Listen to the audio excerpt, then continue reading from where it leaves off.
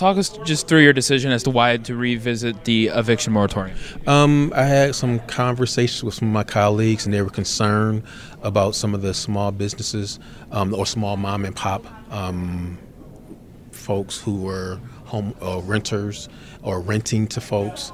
And so I decided I wanted to go through committee, hear from both sides, and get a clear understanding so that hopes that we can come to some type of resolution. But in the meantime, I'm going to be doing an emergency meeting assisting those who are potentially being evicted as well as those who need some funds for back rent. So at the same time, I'm not still sitting here with my hands folded. We're trying to do something until we have our committee meeting next week. Talk us through what this resolution will do and what it is going forward.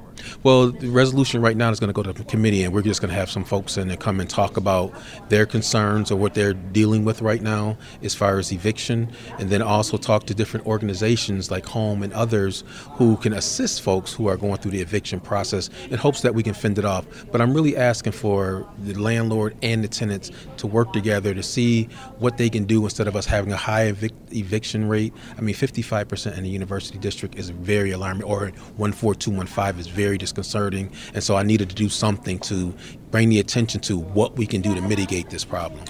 What have you been in discussion with your other council members as well? Have the evictions raised in their district? They didn't tell me that. I just knew about the University District, so that's why I said I'm okay with bringing it to committee, because their districts may not have been hit as hard as mine. And so I think it's a fair thing to do, the right thing to do, so that I can, again, legislate the proper way and not just do it just on one little area.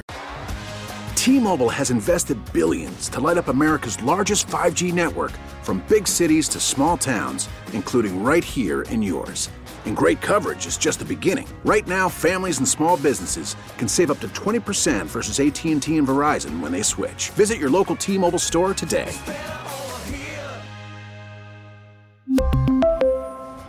Plan savings with 3 lines of T-Mobile Essentials versus comparable available plans. Plan features and taxes and fees may vary.